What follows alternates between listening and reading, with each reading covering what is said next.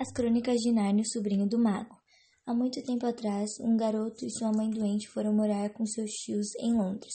Lá, o garoto, que se chamava Diggory, conheceu uma garota chamada Polly e acabaram se tornando amigos.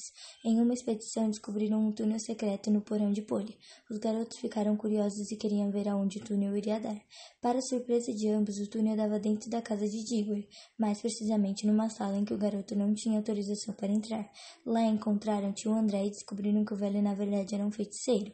Para comprovar uma teoria, tio André enganou Polly e deu para a garota um anel encantado.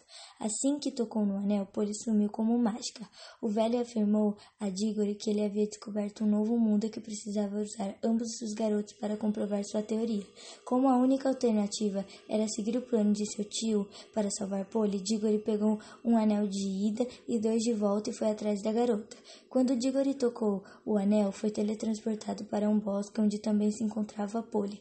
Ao explorarem o lugar, descobriram que o bosque dava para outros mundos. Por um infeliz acaso do destino, os garotos foram parar em um mundo em ruína, onde despertaram uma perigosa rainha feiticeira de uma altura anormal e um ar ganancioso. Quando a feiticeira soube da história dos garotos, ficou encantada pelo mundo deles e estava decidida a dominá-lo.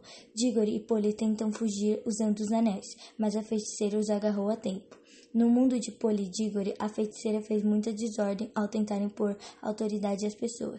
Tamanha era a desordem que, quando Diggory e Polly foram agarrar a feiticeira, ela estava em cima de um cavalo, segurando um poste que ela mesma havia arrancado e discutindo com uma multidão, enquanto o verdadeiro dono do animal, um cocheiro, e tio André, que tinha virado servo da feiticeira, tentavam acalmar o cavalo. Quando agarraram a perna da feiticeira e tocaram nos anéis, não foram levados para o bosque, e sim para um mundo onde só havia escuridão. De repente, luzes começaram a surgir com elas um canto. Alguns segundos depois, as luzes deram origem a um sol e foi assim que todos perceberam que o canto vinha de um majestoso leão. A feiticeira ficou aterrorizada e tentou jogar o poste nele, mas vendo que falhou, decidiu fugir. Ao decorrer do canto do leão, iam se formando árvores, rios e montanhas e animais. Quando o leão terminou de criar seu mundo, disse: Nárnia, Nárnia, desperte, ame, pense, fale. Que as árvores caminhem, que os animais falem, que as águas sejam divinas, e assim todos os animais saudaram seu criador, que chamavam de Aslan. Aslan disse aos animais que a Nárnia acabara de ser criada, mas que mesmo assim já havia conseguido penetrá-la, o mal.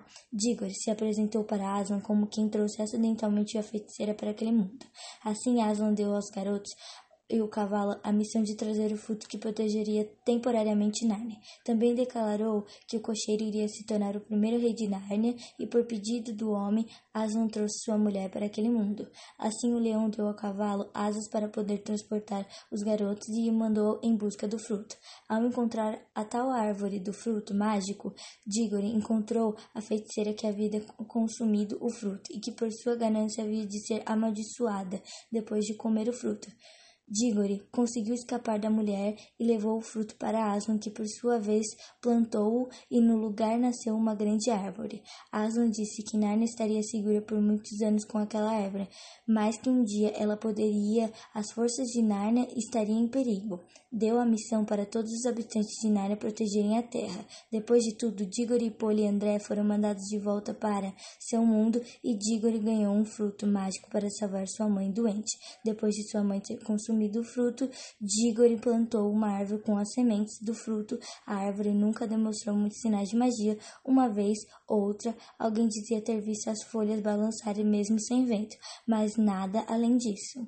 Um tempo depois, a família de Diggory mudou-se para uma casa no campo e não quiseram deixar a árvore para trás, então fizeram um guarda-roupa com sua madeira. Esse é o começo de outras histórias.